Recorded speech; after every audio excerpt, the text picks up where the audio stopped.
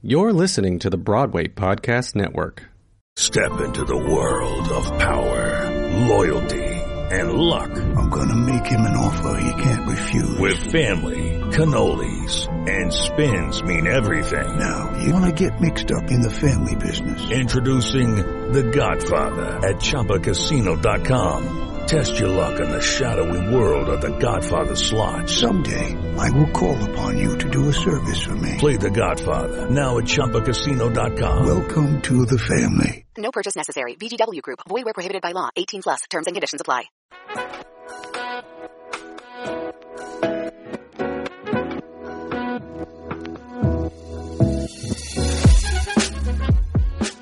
Did you watch the debates? God, no. I cannot deal with that. Not right now. I was in the bad place because my parents were watching it on the living room TV in Vietnamese because there was live translation and like live dubbing, like Vietnamese dubbing of their voices. And my niece and my nephew were watching in the dining room in English. So it was just... Why didn't you put headphones and just go somewhere else? Does he sound less horrible in Vietnamese? Yeah.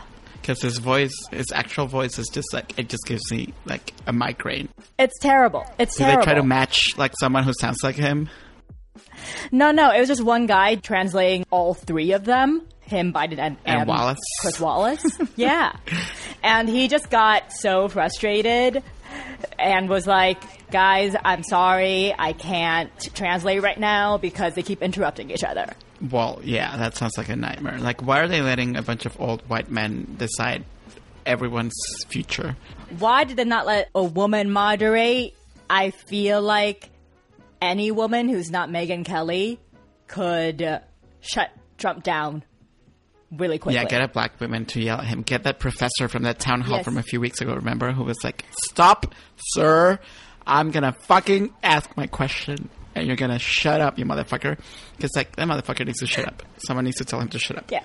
Biden did tell him to shut up. Did he call him a motherfucker, though? Because someone needs to tell him that.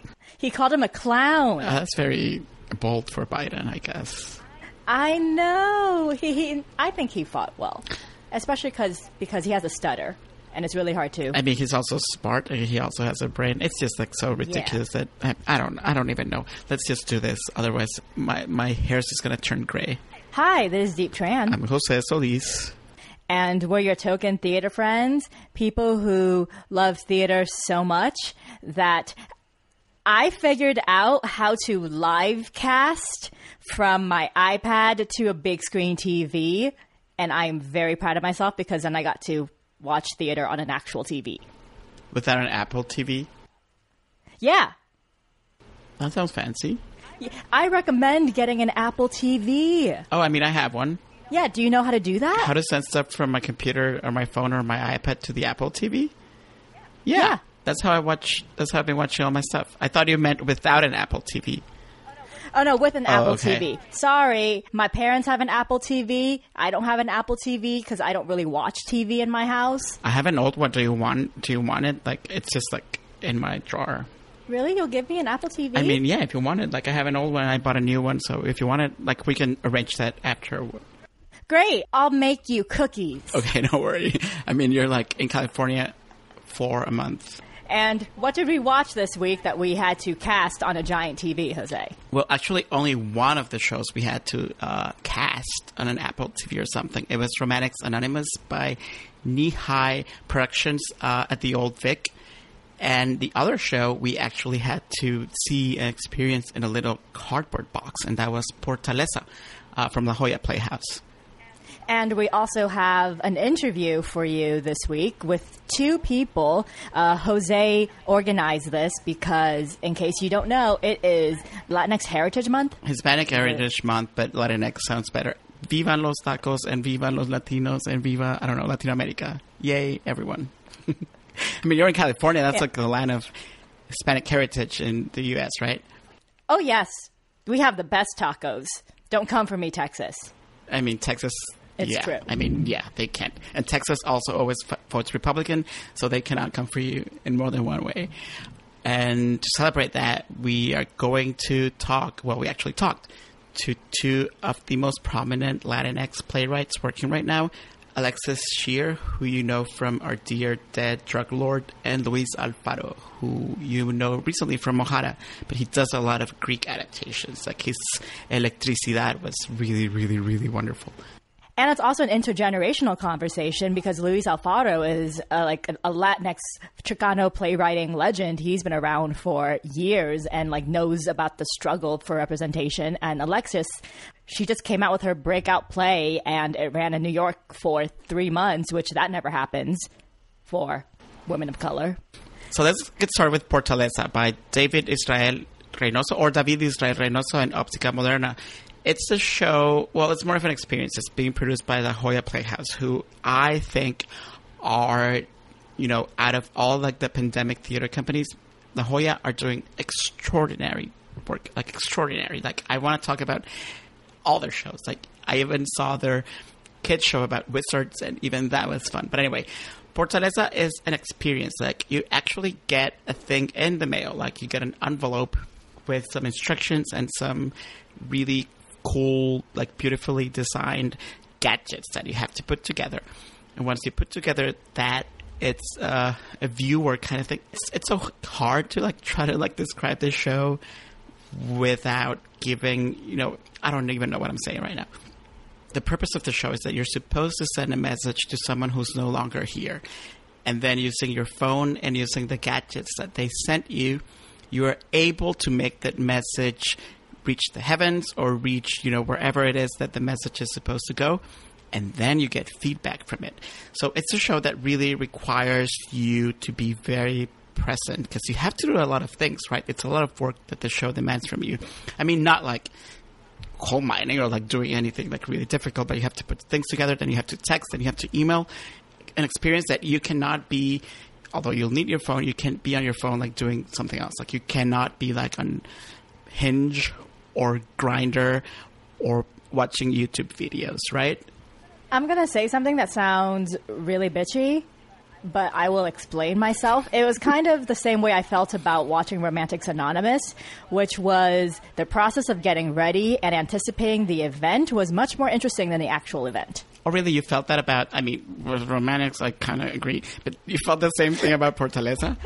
I just felt like I was watching a 20-minute music video, but through a kaleidoscope, so the colors are really cool. But then, I mean, the colors were really cool, and like they had that really fancy, like aluminum foil kind of thing that makes you feel, you know, what I love about this and the kaleidoscope kind of thing is that I miss going to the movies so much, and the idea of sitting somewhere in the dark and watching something, like that, Portaleza reminded me of that. You know, I felt isolated. My favorite times to go to the movies is like super early in the morning when there's almost no one there.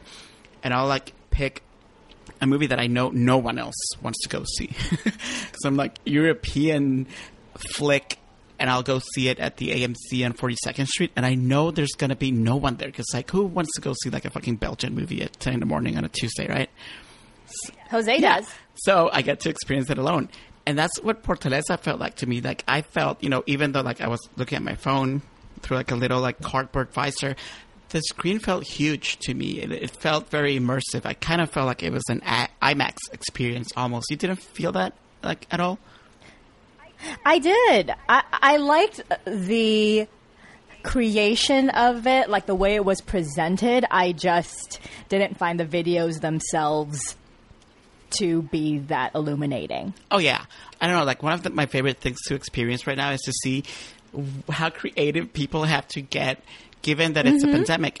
The thing I most liked about this experience was just like I was saying, the build up to it, because there was you had to like send in a question that you had to ask of the person who was no longer here. So I sent a question to my grandmother who died 10 years ago.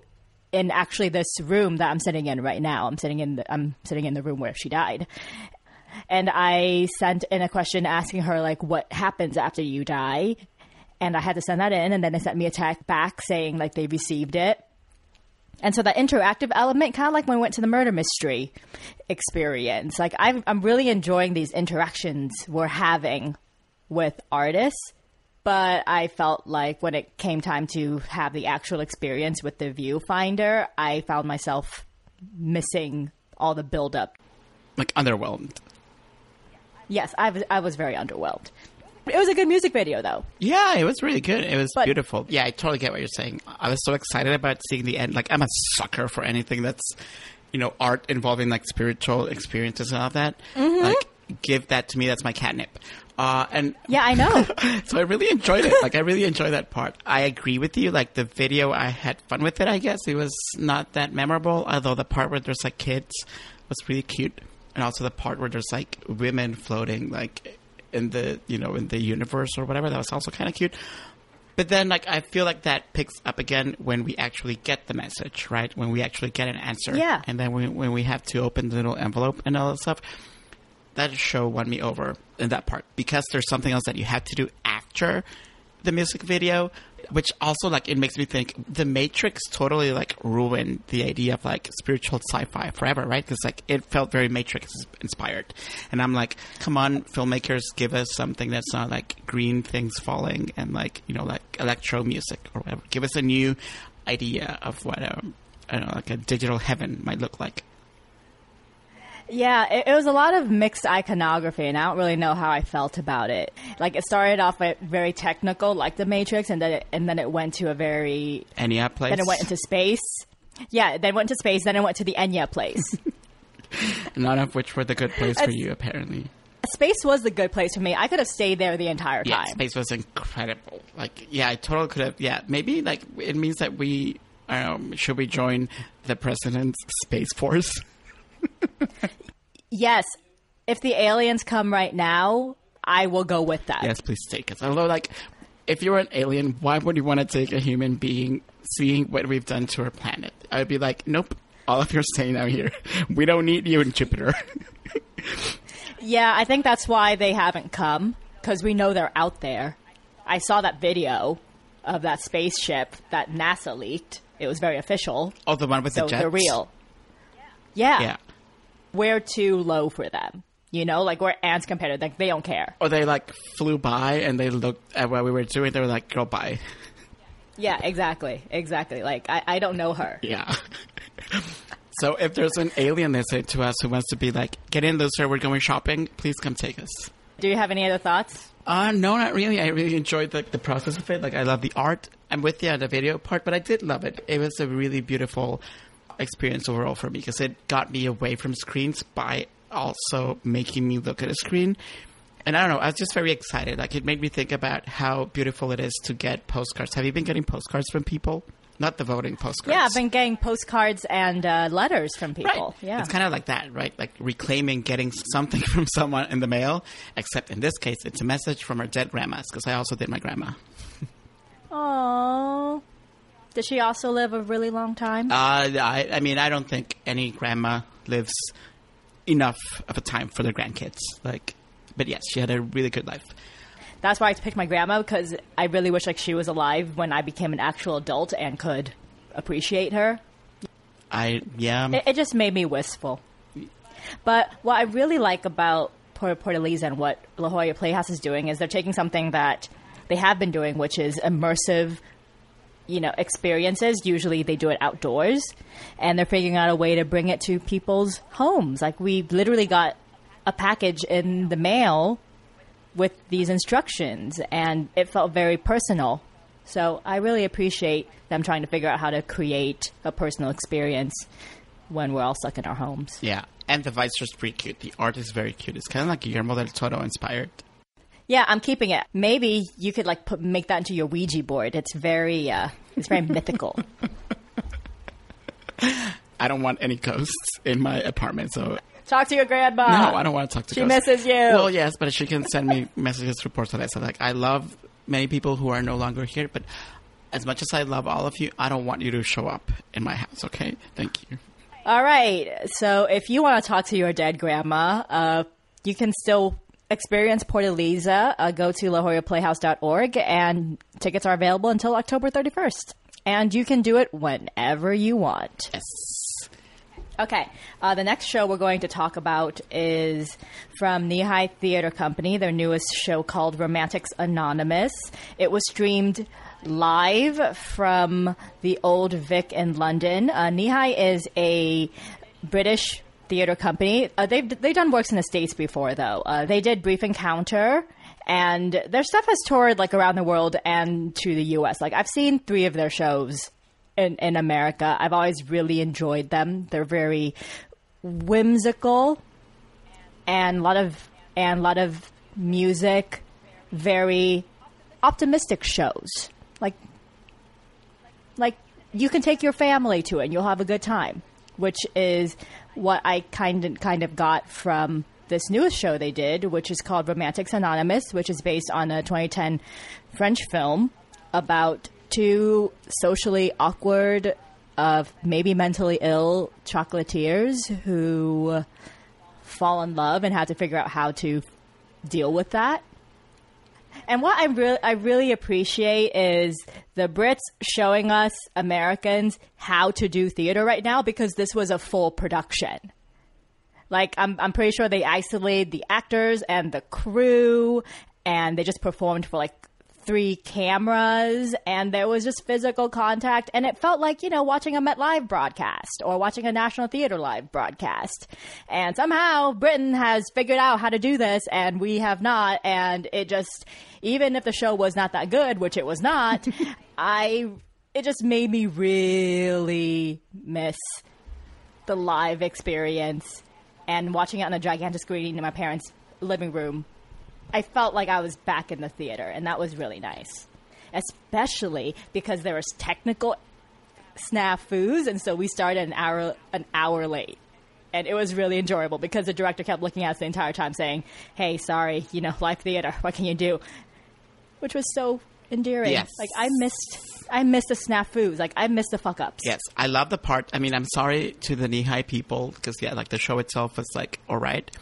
I mean, also, I want them to do Brief Encounter then if they're doing this instead. But anyway, it was so cool because, when things started going south and they had to stop their show, they were like, sorry, there's, some tech issues. And there was, a siren outside, and it reminded me of times, and I'm sorry that I sound so excited about this. I sound like a fucking sociopath. But it reminded me of this one time when I was at Tuck Everlasting and they had to stop the show because someone fainted. So, the ambulance arrived and all of that. And that was so exciting. I mean, the person survived, so I'm not, making light of someone who died or something like that. But it was that. It was, it was so cool, it felt like being alive. It felt like seeing something that was happening in front of you. And then they paused it. Yeah. And, even, for me, I was more excited to see how the actors were, in the background, what do we do? And they're like, go, because we have to stop everything. And then when the actors came back and resumed their positions to restart the show, those moments for me were more exciting than anything else in the show. Do you think our standards have decreased because we've been stuck inside? I don't think so. But also, I mean, in our defense, this show was kind of Chocolat meets Amélie meets Ratatouille. The movie itself is not that great either. So, maybe just find better movies to adapt into musicals. It was very twee. It was very predictable. So, the acting was fantastic, though, and all of that. But the music itself was just do you remember a single song from it?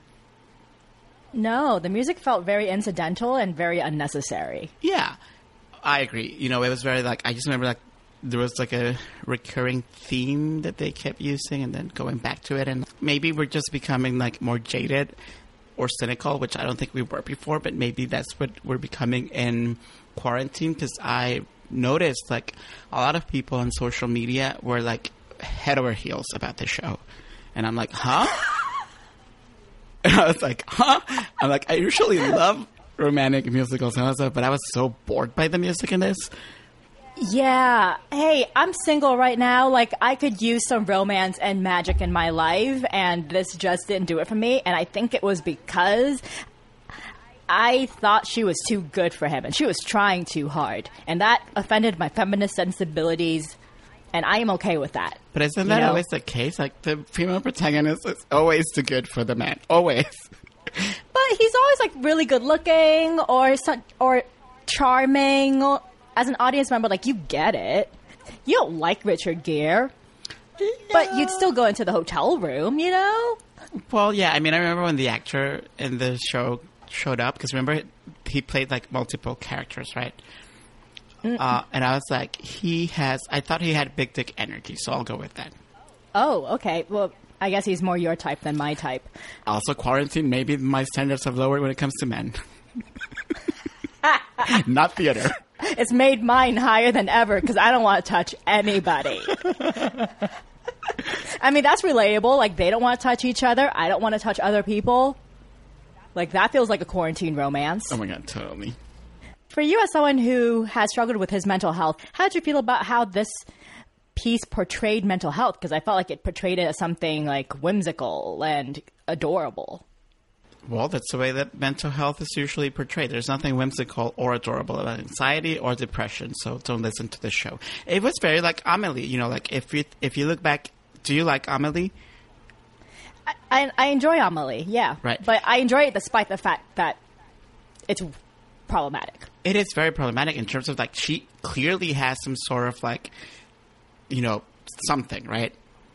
Mm-hmm. And the movie treats it at this, like, lovely... It's also, like, a very... of its time. Quirk. Yeah. It treats it at this, like, manic... What's the term? I always forget. Manic pixie dream girl kind of thing, where it's like, no, like, clearly there's something wrong with her. I mean, not wrong in, like, a bad way, but, you know, like, she must have some condition, right? Some sort of illness, some sort of mental illness, some sort of mental disorder. Because she's like a freaking stalker. Yeah, she's a stalker and she's socially awkward. But also, like, she has, like, severe anxiety. So, like, believe me, there's nothing cute, there's nothing sweet, or nothing whimsical about anxiety. So, I don't know. I wish art would stop treating mental issues like there's some, like, cute thing that you can overcome when the right man with big dick energy shows up. That's not how it happens. Do you think it's a French thing? Since it was Romantic Anonymous and Amélie are both French films. Well, I mean, the manic pixie dream girl thing is, like, also... Maybe that's where the Americans stole it from, because it feels very French. Even, I don't know, like... Did you ever watch that Little Voice movie, that British movie with Ewan McGregor?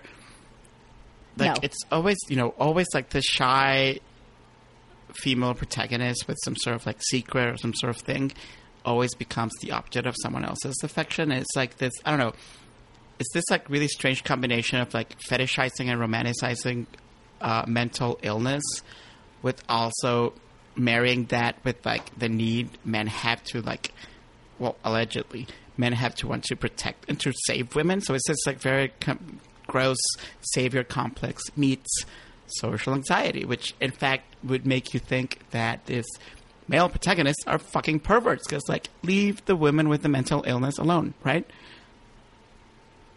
Yeah, like, don't use them in order to get laid. Yes, that's, like, no, that's, like, very, very wrong. Don't do it. So I mean, this show also does that, right? Yeah, but a woman created it, so that's the most interesting thing about it. I think maybe it's sometimes when you grow up with these kind of stories and these kind of romantic tropes, like, you can't help but feel sentimental about them. And this is, like, a very sentimental, romantic piece that I don't really think thinks that it's about mental illness. I think the piece thinks it's just about, like, regular people who have social anxiety, which isn't a real mental illness in the world of this piece. I wonder if we would have enjoyed the show more if Nihai had sent us chocolate, like Portaleza. Here's a box of chocolates. How's that for an immersive experience? Yeah, I mean, like, everything's improved by chocolate. Like, I feel like having chocolate has made me forgive some really shitty shows. It's true. Or whenever there's food involved for me, really. Like Oklahoma, like, I was won over. Not by the chili, but that helped. The free food helped. Yeah. I'm looking forward to, like, more of these live broadcasts, especially because it was only $26 to stream it, and Jose and I are also going to be watching a live broadcast of Six, the musical, soon, and that was only $15, and if after quarantine we can all figure out how to do this in America, like, there's this money that you all are just leaving on the table. and access that the technology is already there. Like, why has this not been done here? Because they probably are thinking about the idea that they have to sell individual tickets, which is kind of what like Disney did, try to like overcome fucking capitalism, man. What Disney kind of wanted to overcome by charging like extra money for Mulan instead of just like giving it to the people who already had Disney Plus, because they're trying to sell tickets. And I was going to ask you that. I mean, I live by myself and I was completely alone when I was watching Romantics Anonymous. Like, did anyone in your parents' house in California join you? Yeah. My dad joined me for a little bit. And then he was like, fuck this is boring. Yeah, that's basically what he said. Go Dad. But yeah, like you said $26. So technically, if you're like being like a capitalist and like a producer and stuff, probably producers on Broadway are thinking like, how are you going to let two people watch a show for $26? And that kind of mentality is what has American theater right now, not trying to do this thing about live performance, because they don't want to give people joy. They just want to sell as many tickets as possible, which is bullshit. We've been talking about on the show, like the American theater is a capitalistic structure, but it thinks it's socialist, and they think it's humanist. LOL. Do they really think that? Yeah. Like, the amount of people, Broadway producers especially, who I've heard say, I don't do it for the money. I do it because I love theater. And I think there's something magical about bringing people in a room together. Okay. LOL to the... I don't know math, but what's the tiny number that you can put and it multiplies it? Square? Yeah. Yeah. LOL. I don't know what that means. Like, LOL times a lot is basically what I want to say. L-O fucking L. To the nth degree, you know? Yes.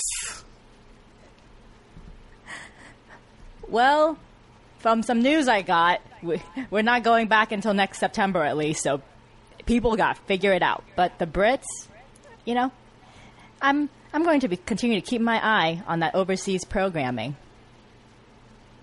Because if you want to see people kissing right now on stage, that's where you're going to go. Oh my God, that's true. That was so cute. And I also like your favorite, Andrew Lloyd Webber. I mean, he's not your favorite, but he might bring back your favorite show, Phantom. Yes. Did you hear about the drive-in theater in my neighborhood in Queens that I'm missing right now because I'm in California? But they're doing like a drive-in screening of Phantom of the Opera with live performances. But no one has cars. No one I know has a freaking car. So that's like also bullshit.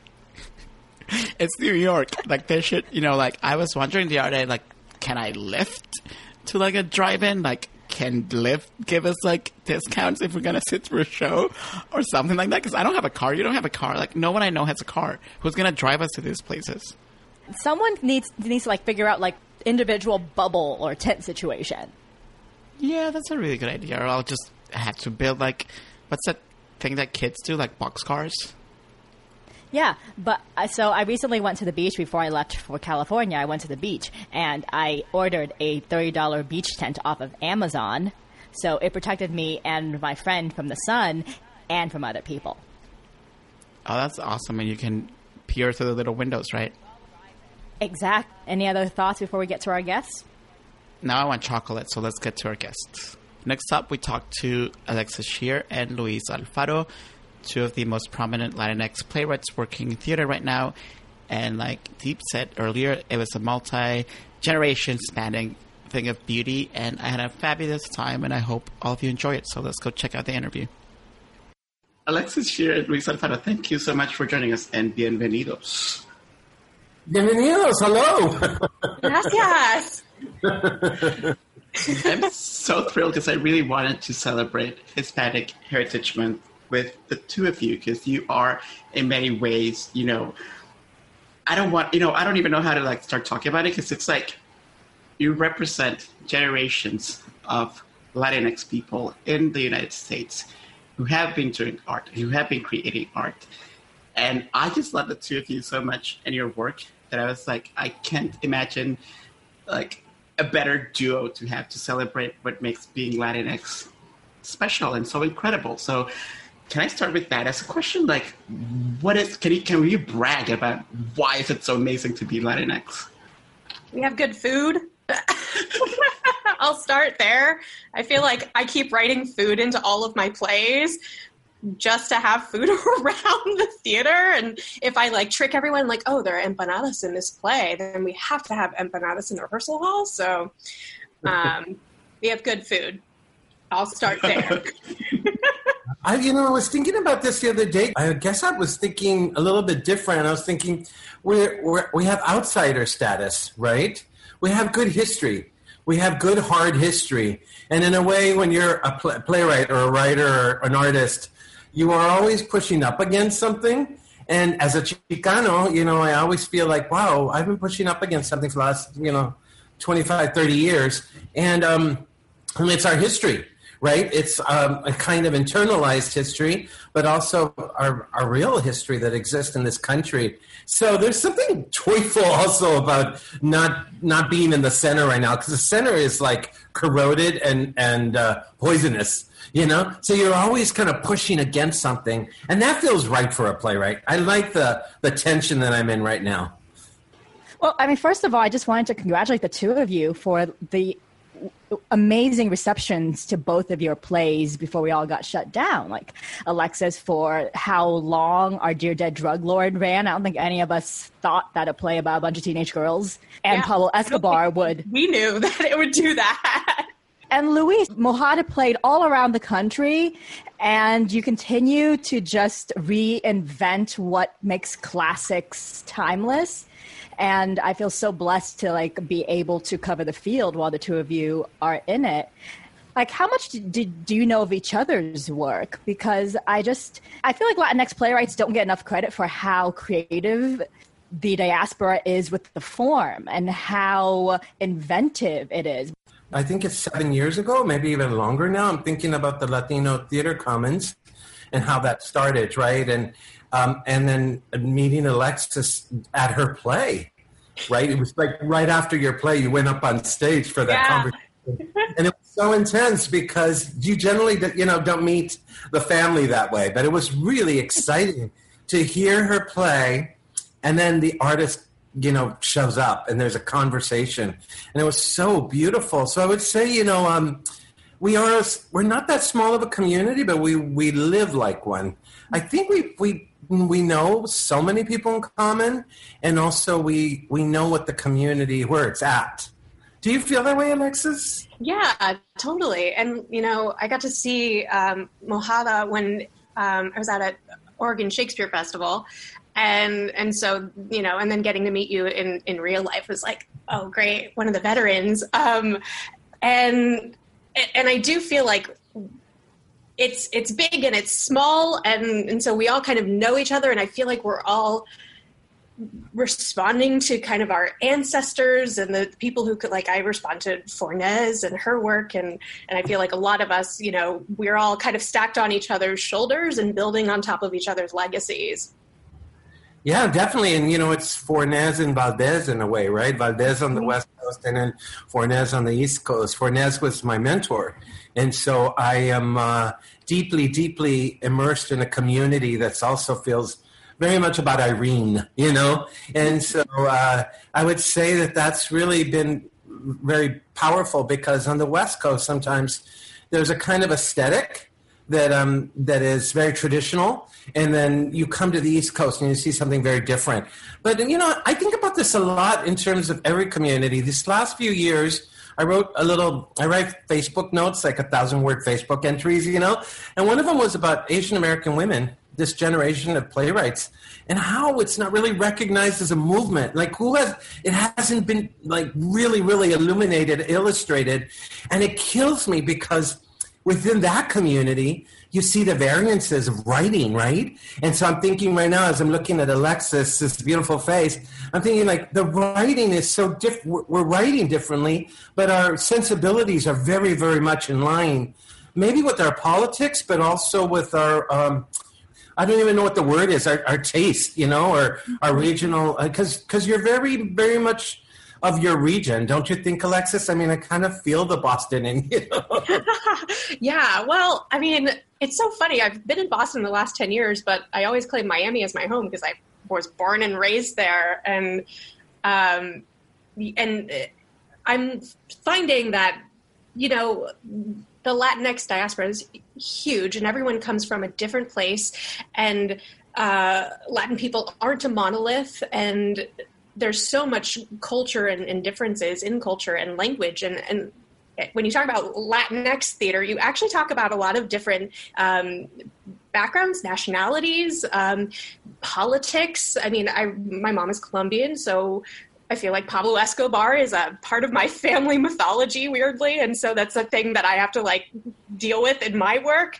But I was raised in Miami amongst Cuban exiles, and I saw a lot of that theater, so I feel very in tune to that experience. And then I go to the theater and I learn about, Mexican culture and the Chicano culture. So I love that it's everywhere. It's not one thing. It's just a rich diaspora. There's something very powerful in how we keep shifting and changing, And I'm thinking a lot lately because of our pandemic about maybe the only thing we really can count on is change and how we change. And change is essential.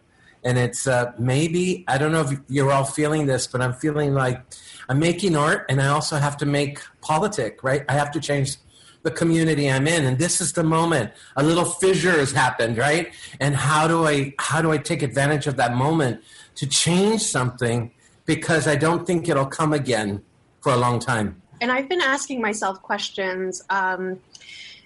We always ask why this play? Why now? And now I feel like I'm asking, I'm working on this micro commission that we're aiming towards launching in January around Inauguration Day. And the question I'm asking myself now is, what do we need? What are we going to need? And trying to anticipate our sensitivities and trying to imagine all sorts of scenarios and trying to create really fundamentally, what is my purpose as an artist, and what can theater do, especially in new media like this. There's something a lot richer and a lot, I feel higher reaching than just we're telling a story. It's oh no, we're trying to enact change and harness power. I don't know. That's the witchcraft, the brujeria. I'm just trying to have everyone cast a big spell.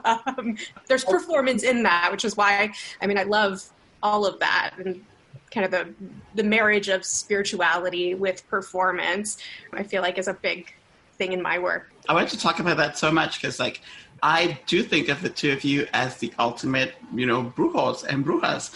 And I mean that, as a total compliment, because, even though your work is, in terms of style and what you're doing, is very different, what I love about your work so much is that you are reclaiming brujas.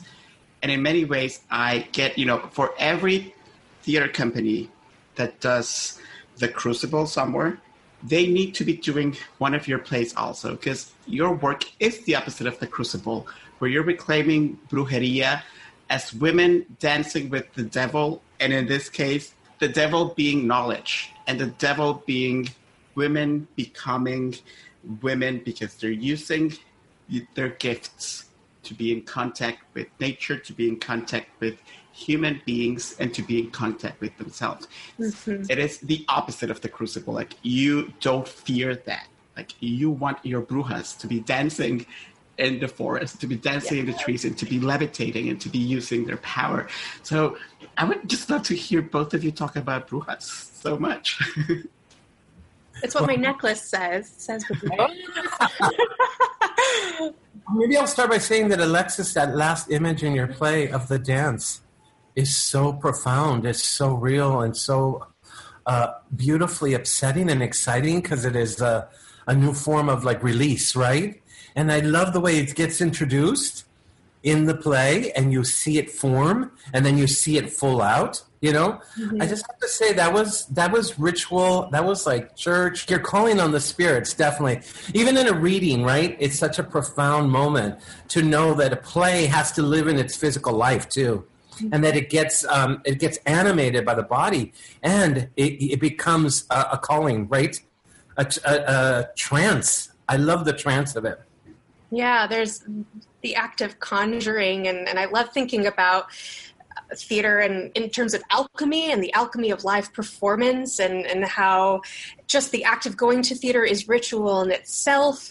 I love identifying it as a witch. It freaks people out.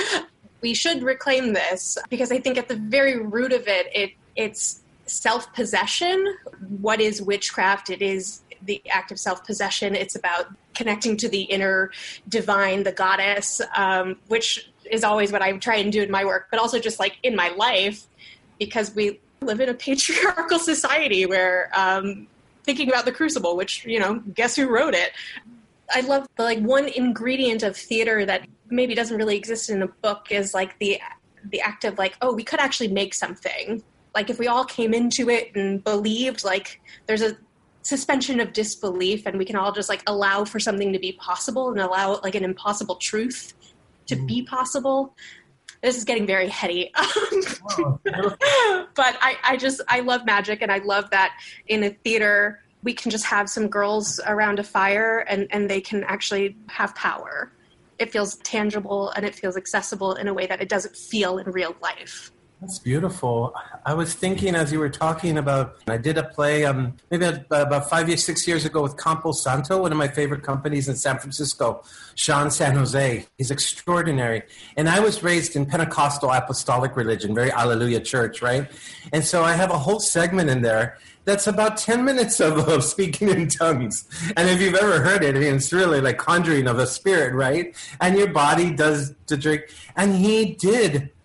He really studied the Pentecostal religion, and his research was he went up and down Highway 99 in the Central Valley of California and went to all these Pentecostal churches. So by the time he actually did the performance, there was a 10-minute, very uncomfortable moment of him being in the spirit. And, the stage directions are, he's levitating, he's doing all this stuff. And there's some lady in the audience afterwards that says, he levitated, right? He levitated. He did, right? And I was like, yeah, he did. He didn't, or maybe he did, right? But I think The Conjuring does that, right? And that's kind of one of the beautiful things about theater is if you believe that the magic can happen, it's going to happen, right? We have to believe we're making magic. We are bringing those elements into the room for sure. The reading I've done about when all these covens start to really make themselves seen and known, it is in these moments of political oppression, and it's just a way of manifesting power and showing your power. We're definitely living in that right now. So I love that word manifesting because in Mexico, when I was in Mexico City, somebody said, "Vas a ir a la manifestación," right? And I was like, "What, of the manifestation?" Well, yes.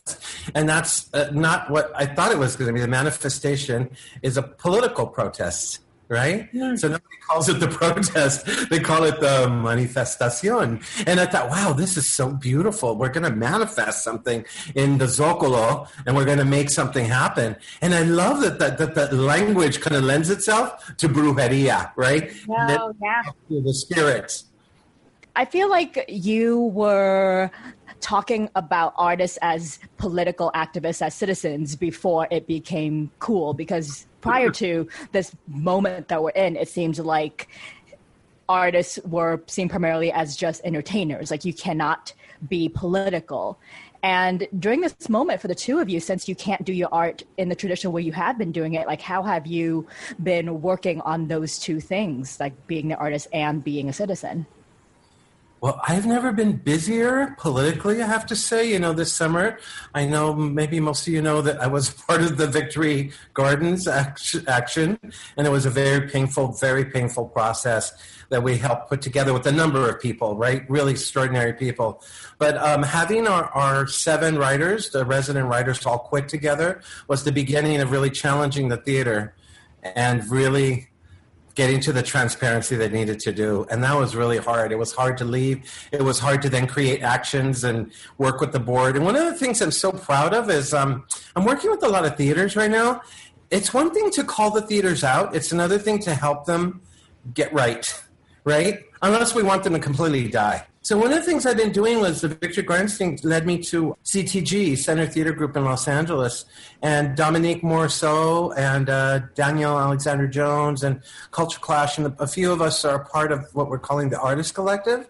And they asked us to come in this moment to help them. How do we organize again, right? And we said very clearly, it's not about the moment, it's about the future. We're going to help you figure out what you're going to be, because this moment is already happening. It's already in process. But how do we help you move forward? So I teach in the academy, right? I'm at USC, an $8 billion school where only 2% of our tenured faculty are Black and only 3% are Latino. So how do you make change happen from within and force it and do it nicely and do it in a system that it feels impossible to change, right? And this is the thing about being an artist. I think we're creative beings who use our minds in different ways. So every institution that I'm going to is figuring out how to creatively treat it like a collaboration, a community collaboration.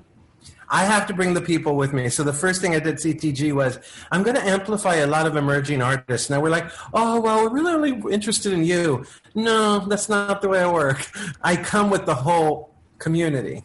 So are you cool about that? So I'm mentoring two female dramaturgs, 19 and 20 years old. And then we have about 20 artists that we've done these little micro commissions with, that we're doing stuff for the website. So like, in a way, you just start to open a door. And I'm just calling it amplify. That's all I'm doing. There's just amplify and there's process. And so process is trying to create transparency in that building. So I'm doing these interviews, right, like this, where I bring all the people on staff and I ask them very nicely about their jobs and about how they see the future. And then I kindly go into the numbers of people in their company that are BIPOC, which are... right? And then you start to really pick away at something, right? Amplify and process. I got to simplify it for them and for me, right? And for my community. And then I got to just keep pushing people through. And I think that's really been the process for me. I was arrested so much when I was young for civil disobedience. I was 16 arrests. Oh my God. I even have a felon for one. I can never run for president, right? I can't do any of that. How do you make this more sophisticated? How do you strike and be more effective, right? So it's been a summer of making art, but also making politic in a way that's smarter, right? And I'm really happy about that. How do we do that, right? I hope CTG is paying you really well for that. CTG is paying, and that is okay. It's really great because part of it was, we're all broke because I'm lucky because I teach. So I took half my money immediately and just put it out into the community. But taking half your money and putting it out to the community is a great way of saying, listen, here's a $500 commission. I don't want the rights. I don't want it. I just want to let you know you're a great writer. Let's do it. And I did a year in the community in East LA with community writers, right? And we wrote plays. And I said, the deal is we got to write plays and we got to inundate our theaters with plays. We got to write good work. So, if I could, I would do the Fornes thing. And I just haven't been able to find a place where somebody wants the Fornes thing to happen again, right? In that way. But I think it's eventual that's what we have to do in the community is create the space for the writers to make the work and to demand something of the work, right? To be generous in our criticism, and to think about, that word that is so hard, quality. What is quality writing? What is the craft of writing? What is point of view? What is passion? Like, look at me. It means something right now. This is the moment when it means something. I feel like everybody has passion and everybody has point of view, but where's craft and technique? And how do we get that as a community? How are we sharing it with one another? So, one of the joys of meeting Alexis was in a Carnaval, a new works festival put together by the LTC. And that was an amazing experience because you could say, here are 7 to 10 plays, and then a whole list of other plays that are available to be produced, that should be produced, right? That demand to be seen, that speak to the moment we're in. Speaking about manifestaciones and community, Alexis, what you're doing with I call it the Magical Book Club, I forget what the official name is, what the actual name is. Sorry, but I was there when Well, first of all, can you tell us a little bit about the book club? I was there on Thursday, but what you're doing is right now that people can't gather in, at the theater. You're giving them a different kind of theater in a way, because they're reading plays, and people don't really read plays. And like you're inviting them to imagine, I think, and to conjure also. So tell us a little bit about that. Sure. So Speakeasy Stage is a company, a regional company in Boston. So it's a play discussion club run like a book club. And they invited me to moderate a series on Latinx plays, and basically gave me 4 weeks and said, what do you want to share with our community and, you know, your community? And so we started off with Melinda Lopez's Sonia Flew, and last week we read Mojada, and Luis got to join us. This week they're all reading Drug Lord, which will be really fun. And I feel like it's like when the book club turns on me. But no, they've been like such a wonderful and generous and curious group. I'm so pleased with it. And then we close off the series with Eliana Pipes and her play Dreamhouse. But I got invited to do this, and I'm like, do I know how to do this? I've never moderated a thing. This is like a talk back, but like we're all just reading a play, and I'm not a playwright on most weeks.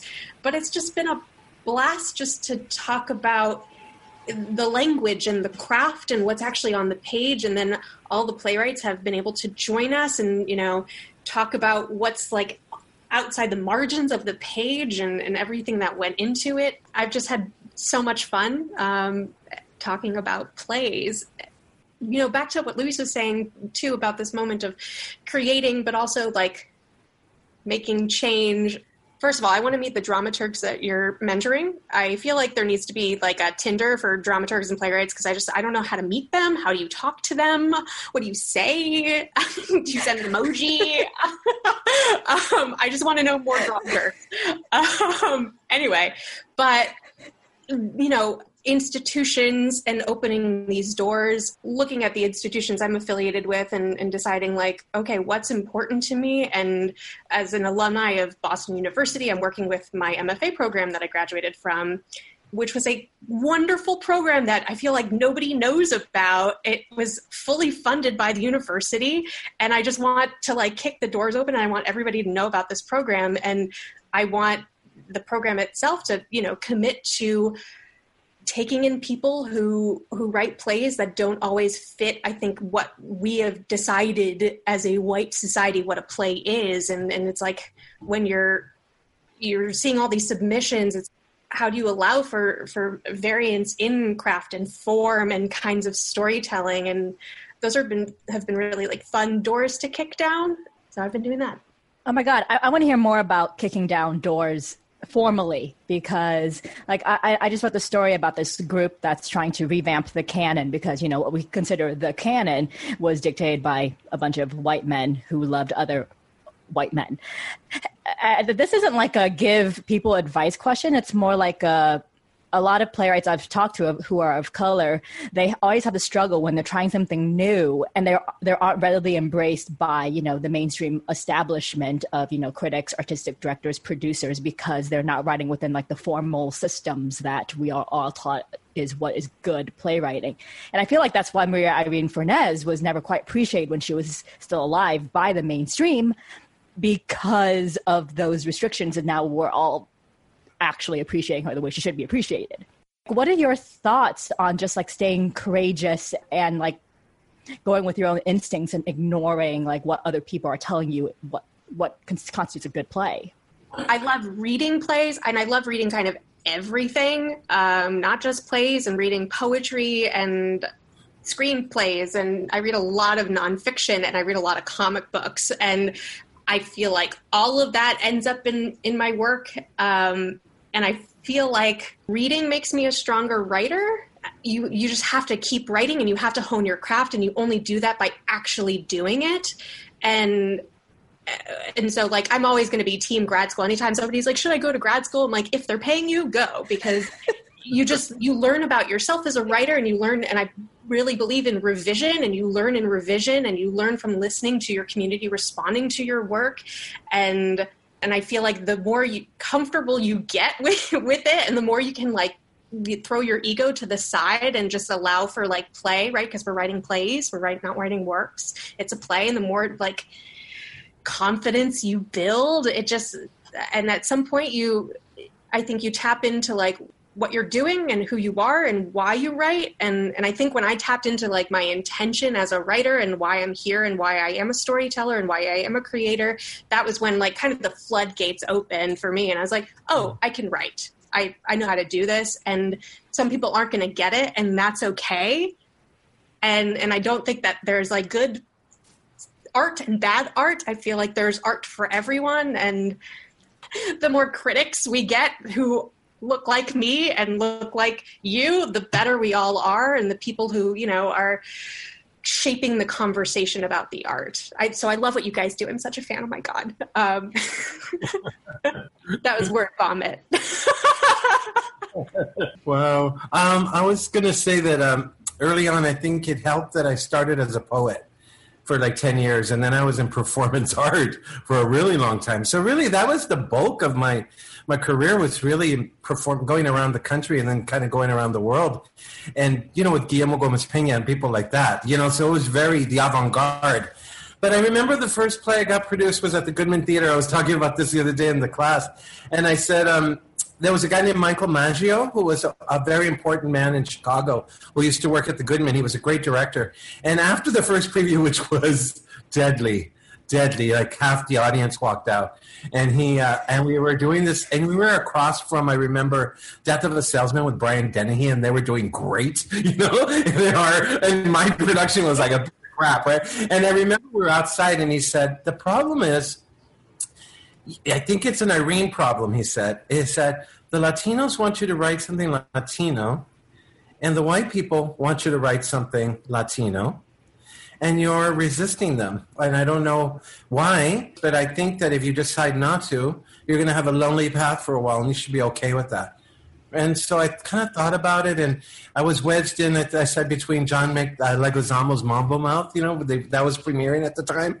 And I just thought, okay, there's a kind of lonely journey that's going to happen. So my first, 5 productions were in Black or Asian American companies. So the Latinos took a long time to catch up. And I think they took a while to catch up, not just because of the avant-garde, but because I was queer. So we were dealing with that, right? Like out people. You know, I'd go to a company and they'd say, well, you know, the community's not ready yet. And so I think now it set a wonderful precedent to say that, you know, you have to follow a path. And sometimes it's a lonely path, right? And people catch up. I think of it as people catching up. People catch up to you and your ideas, right? If you're an artist, you're always in the avant-garde. So you're always thinking in the new. And so our job is to not worry so much about that audience, right? I leave that to the theater to do. So when I finally came around to being loved by Latinos, I was really suspicious of them, right? Because it was also like, where were you guys when I was really broke in the early 80s, right? But I get it, right? I get that we all evolve, we all change. And I had to change. If I was going to work in the American Regional Theater, I had to change. You know, one of my first bosses was Oscar Eustis, before Trinity Rep, right, when he was in L.A. And he was one of those guys who was like, yeah, this one's really weird. This little play of yours is really weird. Like, nobody's going to do it. But I think that was a good thing to know. It was good to have people telling you what was acceptable at the time and what was not. So I think a lot about that. I think a lot about the 10 years that I spent going around the U.S. in really small theater companies. So I was in Boston for a year, and I worked at the Boston Center for the Arts at a company called Theater Offensive. Yeah, they're still around. Yeah, and I lived right above the Dunkin' Donuts on First and Mass Ave, and you know, with the leather daddy and the head librarian for the city. I mean, it was crazy. But you know, I have a kind of a story from every city, because that was the lonely 10 years where, like, you know, out of the kindness of people letting you stay at their places, and lots of beautiful theaters like the Theater Offensive, who were like, we have no money, but come, do your plays. Those lonely years were the years of the muscle, right? Those were the years of like, okay, I'm getting clear about how to do this. Like, I love how you said, you know, like once you figured it out, you knew you were a writer, you could do this. Yeah, I was getting clear about how to make the work. And that's really, really important. And that's something you want to give to that next generation, you know, the clarity.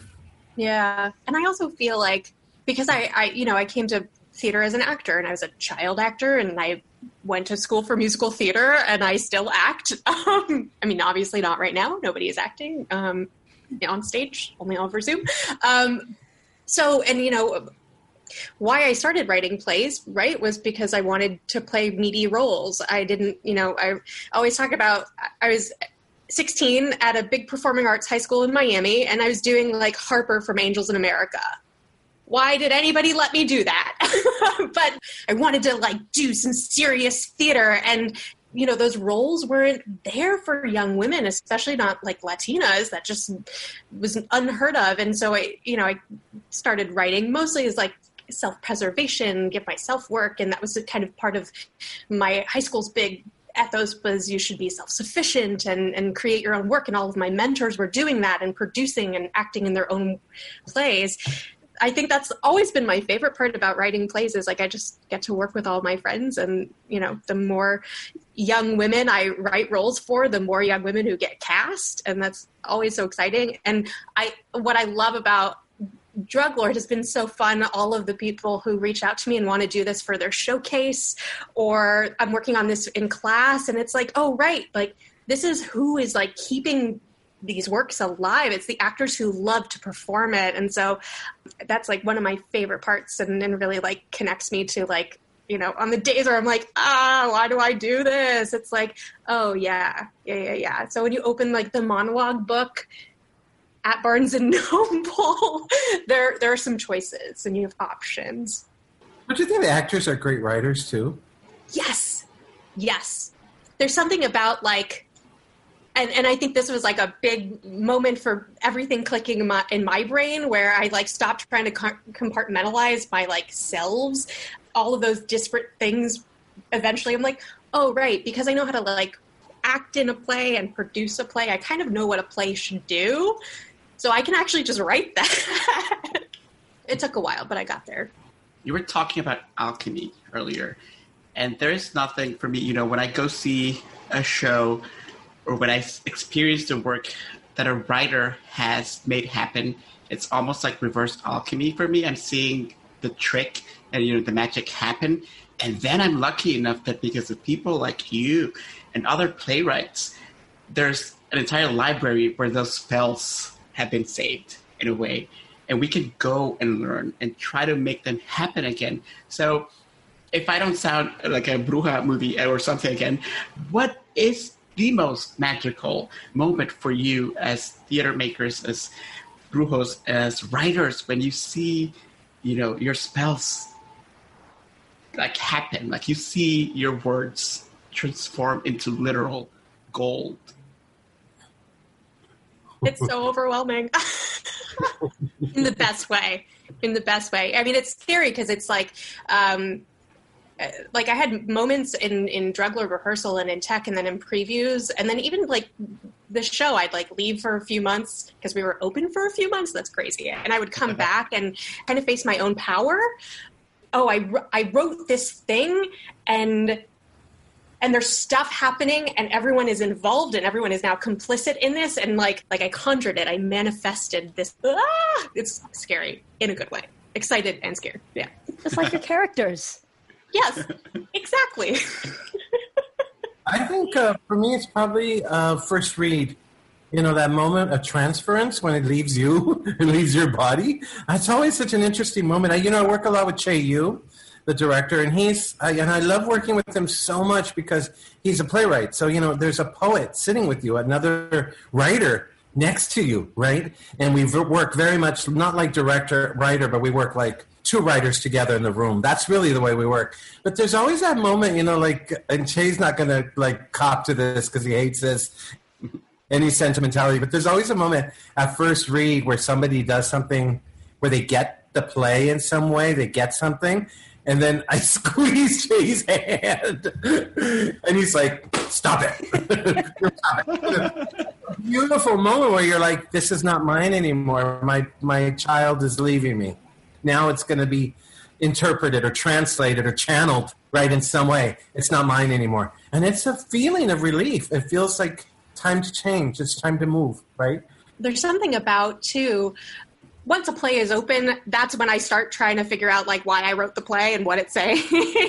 When I start writing, none of that is really fully formed. And so it's trying to play like catch up or like rewind. And it's that moment like in rehearsal when usually it's always an actor who like so beautifully articulates what you've done and what you're doing and what you're saying in a way that like you've never articulated for yourself. And so it's like meeting yourself again, it's the meeting yourself, which I find is like magic. Thank you for that. And now plug everything you have going on. Luis, your plays just came out and the Virgen de Guadalupe cover is so stunning. Did you have to like fight to get that? No, it was all a woman named Rosa Andujar, seemingly the only Latina in London. But she was the one who pitched the book, edited the book. And the company Methuen was about to, shut down for the pandemic. And she said, if I can get everything in within the month, will you still publish? And they said, yeah. And she did it all. I mean, she was extraordinary. So I gave all praise to her. I'm doing a kind of interesting thing. The Getty Museum, Getty Villa, and Center Theater Group, one of the reasons why I'm working there is we are recording all 3 of the Greeks live in LA and these new COVID filming guidelines with the filmmaker, and they'll go up on YouTube. So I'm super, super excited about that. And I wrote a new play about seminaries. And it's kind of my pandemic play, And so it's all about actual seminary in the Central Valley, California, where that was closed down by the church, and one of the priests hung himself because he had never been out in the world. He had been cloistered most of his life. So it's all about what happens, in isolation. And writing about isolation has been interesting. You're speaking my love language right now, like ghosts and priests and trauma. Oh, my God. I can't wait. And you can join me Speakeasy Stage, join my book club, and we'll read some plays. And what else am I doing? Voting. Go vote. Go vote early, please.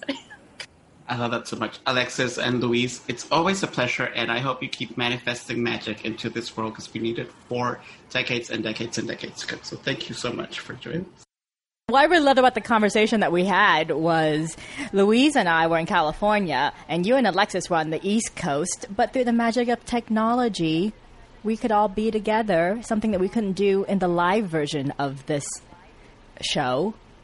Yeah, that's something to be grateful for, right? Like, I mean, we can talk to people over the world right now. That's kind of fun. But you have tacos, so you win. Yes. Yeah. You and Luis win. He was in Koreatown, and like they probably have like fusion tacos over there, right? Yeah, they have Korean Mexican fusion where you can put like bulgogi or kalbi in a taco. It's delicious. Oh God. Okay, stop it. Now my mouth is watering. So it's the brainchild of this Korean American whose name I forget, but he runs a taco truck called Kogi, which eventually turned into a storefront. But back in college, we would chase a Kogi truck around Los Angeles because it would park at a different place every night. So you go on the website and you look for where the Kogi truck was parked, and you would chase it. So it's kind of like the ice cream truck, but with tacos. Fuck, I want that. It could come in your neighborhood any night. Not in New York. I only get this stupid ice cream truck. I don't want Mr. Softy. I want Mr. Taco. So yeah, that's a fun thing about Los Angeles. Everyone has a car and we just go chasing our food. But do you want to tell our Patreons why they should be supporting this podcast?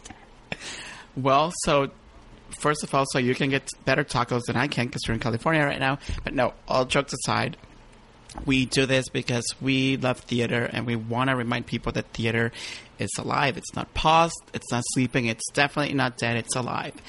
There's so many people who are doing incredible work right now.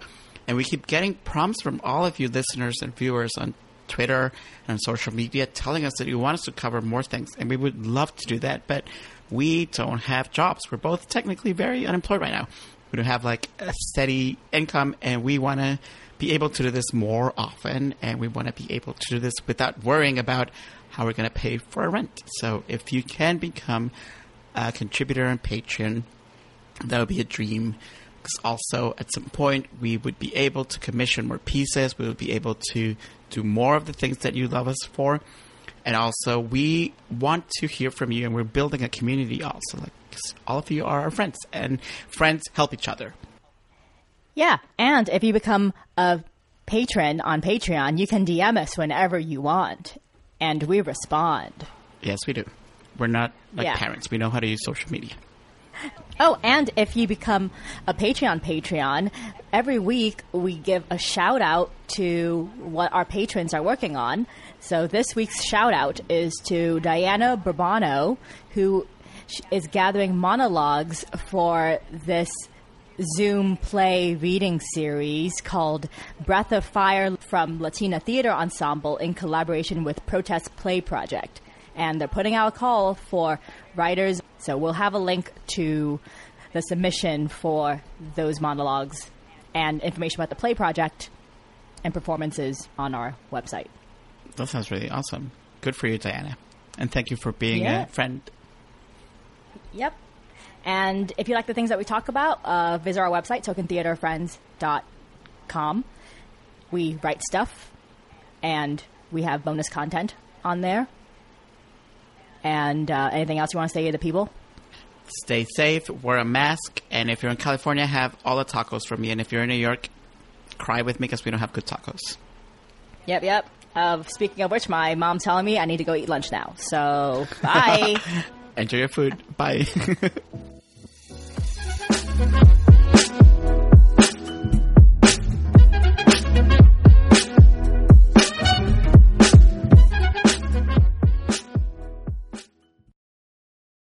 Hey, it's Leslie Odom Jr. here on the Broadway Podcast Network to tell you about the Rise Theater Directory, a program of Maestro Music. Rise is a national online resource designed to connect and empower backstage and administrative and creative theater professionals from underrepresented backgrounds. If you work or aspire to work in the theater community, this can help you find your next project. And if you hire theater professionals, search the Rise Theater Directory to find your next team.